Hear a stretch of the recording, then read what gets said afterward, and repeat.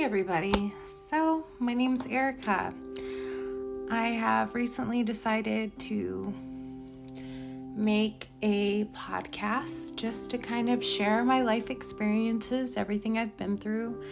I've had one hell of a life in the past 31 years. I really just want to talk about my past, present, and future, and the mental health struggles that I've had growing up due to a lot of childhood trauma, and just share that with you guys. And hopefully,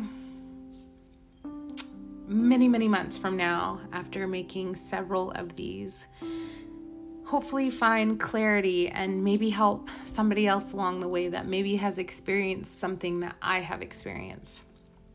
So I guess where to start, actually. Like I said, you guys, this is my first one I'm making, so hopefully you guys can bear with me. But I guess we'll just jump right into this. I'm 31, a newly single mom of a few children, basketball team and a spare. Any of you sports fans out there know exactly how many I have.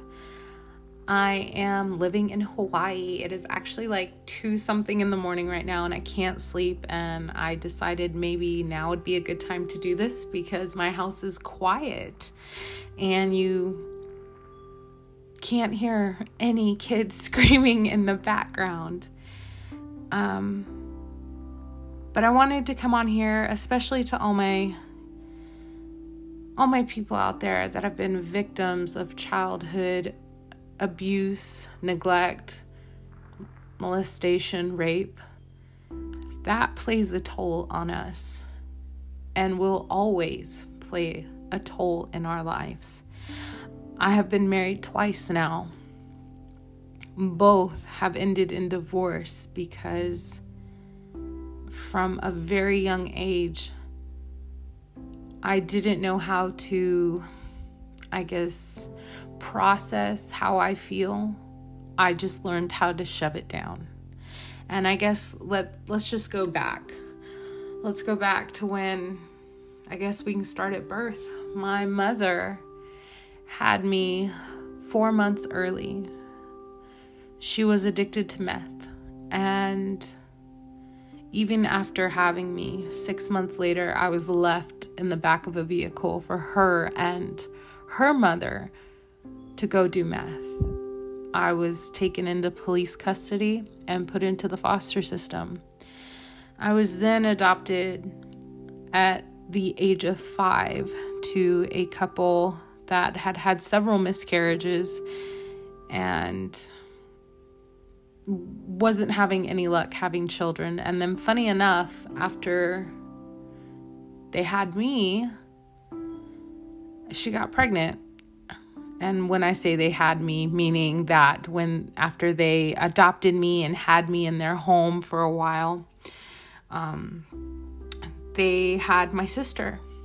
And that, I feel, brought my mother so much joy, and the fact that I kind of got pushed along to my dad.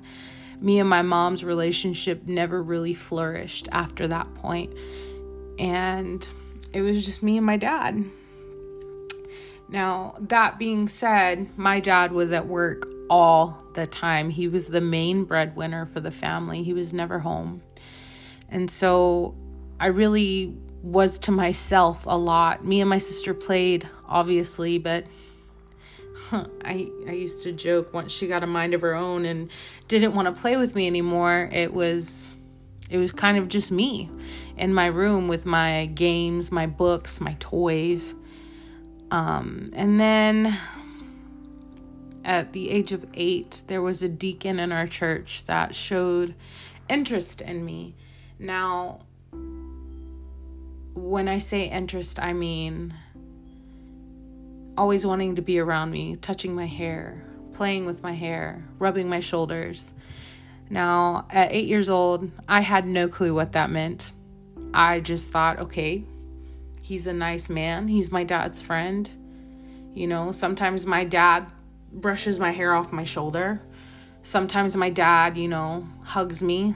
This man does the same, so it's okay. I mean, at 8 years old, we don't particularly comprehend what an adult is thinking.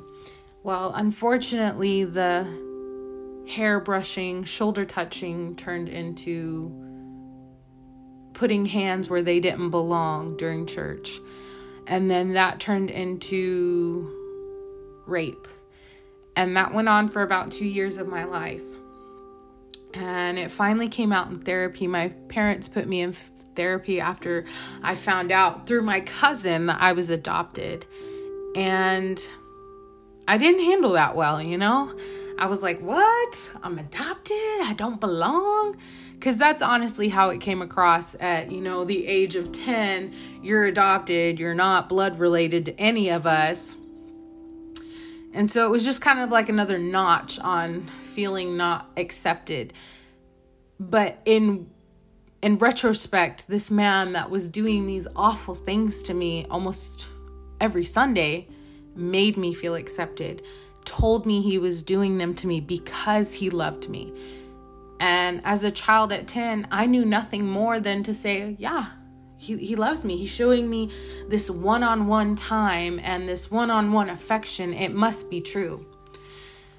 But fast forward in therapy, it comes out in therapy, this is what's happening. My parents take it to the deacon of the church. The pastor of the church. He was a deacon of the church. They took it to the pastor of the church, and the pastor was like, no, this isn't happening. That's not what's going on. And it was brushed under the rug immediately, just kind of, that's not what's going on. And me being 10, not knowing why all of a sudden this man that has claimed to love me, shown me affection, shown me attention, can't see me, I start acting out in ways that I just weren't healthy. I started having tantrums, almost regressing in a sense. And my parents didn't know how to deal with that. And they started sending me away to group homes, state hospitals. And so from the time that I was 10 to 16, I was in and out. It was like a revolving door. In and out of state hospitals, mental homes, group homes. And during these times, even in there, staff members would use me. And if I said anything about being touched or raped, it was, well, this is why you were sent here in the first place. You're just saying this for attention. You're just saying this so you don't have to be here, or you don't have to take the medication we want you to take. And it was just a vicious cycle. There were times that I was gone away for 6 months to times that I was gone away for over a year away from my family. And, as a child, our childhood is meant to be a child, to get the love and support and learn valuable lessons on how to process your feelings, how to handle certain situations. That way, as we grow up, we know how to do so. But I didn't get that.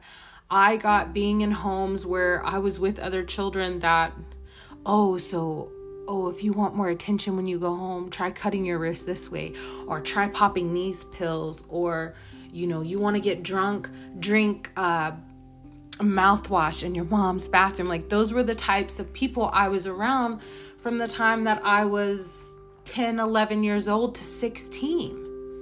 I didn't get that love and nurture and, the life lessons I was supposed to be learning from my parents. I got staff members, a very structured schedule, and children that were in there for much more serious things than I was.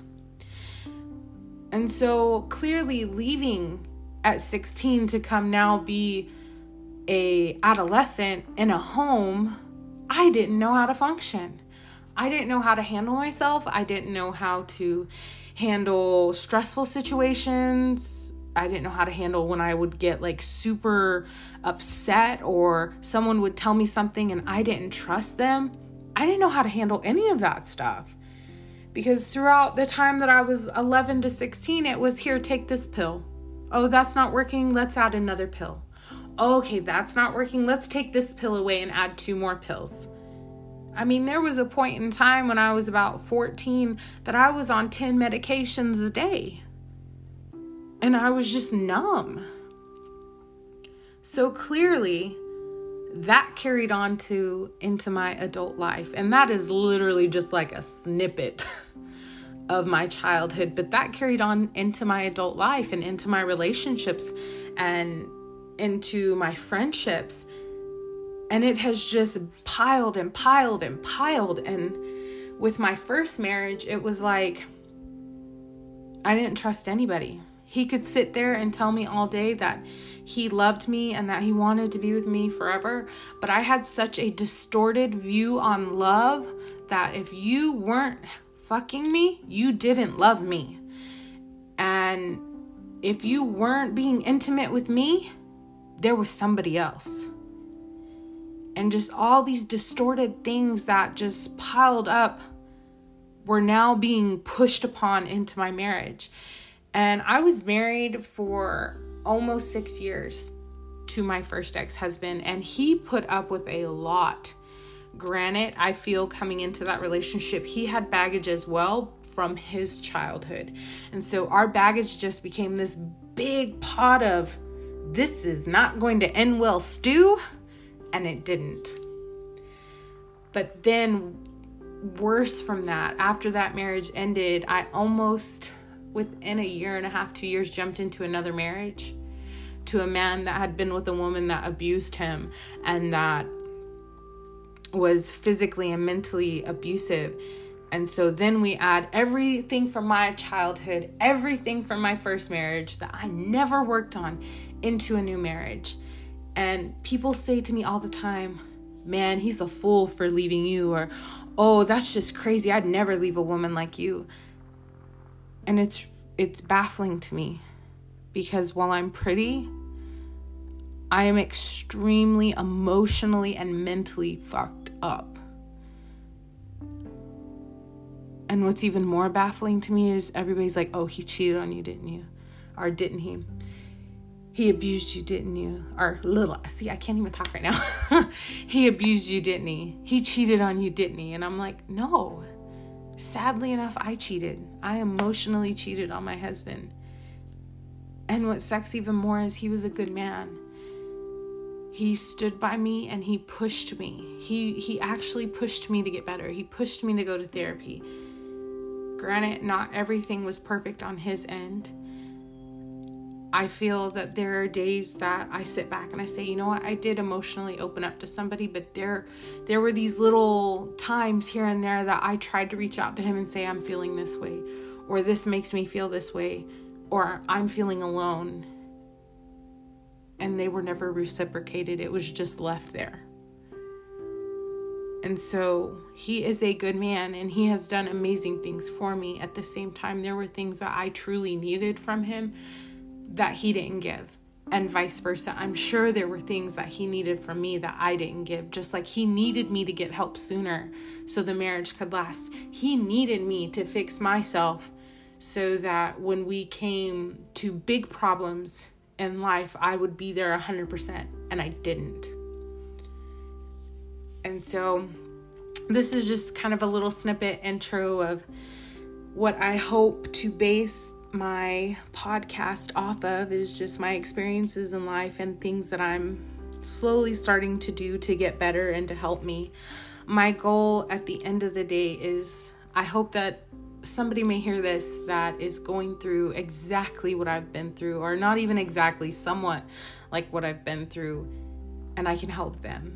That's my goal with this. Also, it's to just get it out there so more people are aware that I am here saying, yes, we need to save the children of these horrendous acts that are happening to them, and how people are trying to somehow make pedophilia okay. But what people aren't understanding, that a lot of pedophilia is pushed under the rug, and that these children that this has happened to have to grow up and become adults in society. And these children that were hurting then are still hurting now as adults. And we all need to be aware of that. So sorry, I got off on a little tangent there. But thank you guys. I hope you liked this first podcast, and there will be more to come.